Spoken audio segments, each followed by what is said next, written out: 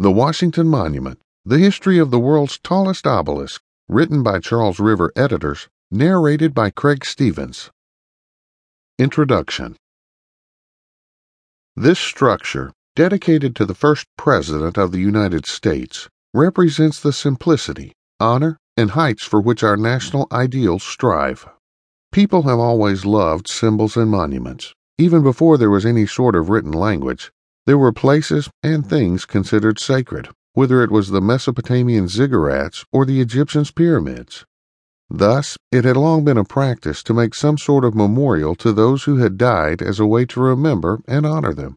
And given the importance of George Washington to the young United States of America, it's no surprise that plans to build monuments to him began within months of his death.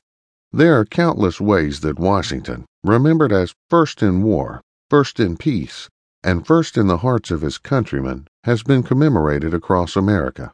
But the most famous is the Washington Monument. Congress had actually called for establishing a monument to Washington as far back as 1783, but it would not be until the late 1830s that work on the world's tallest obelisk began in earnest.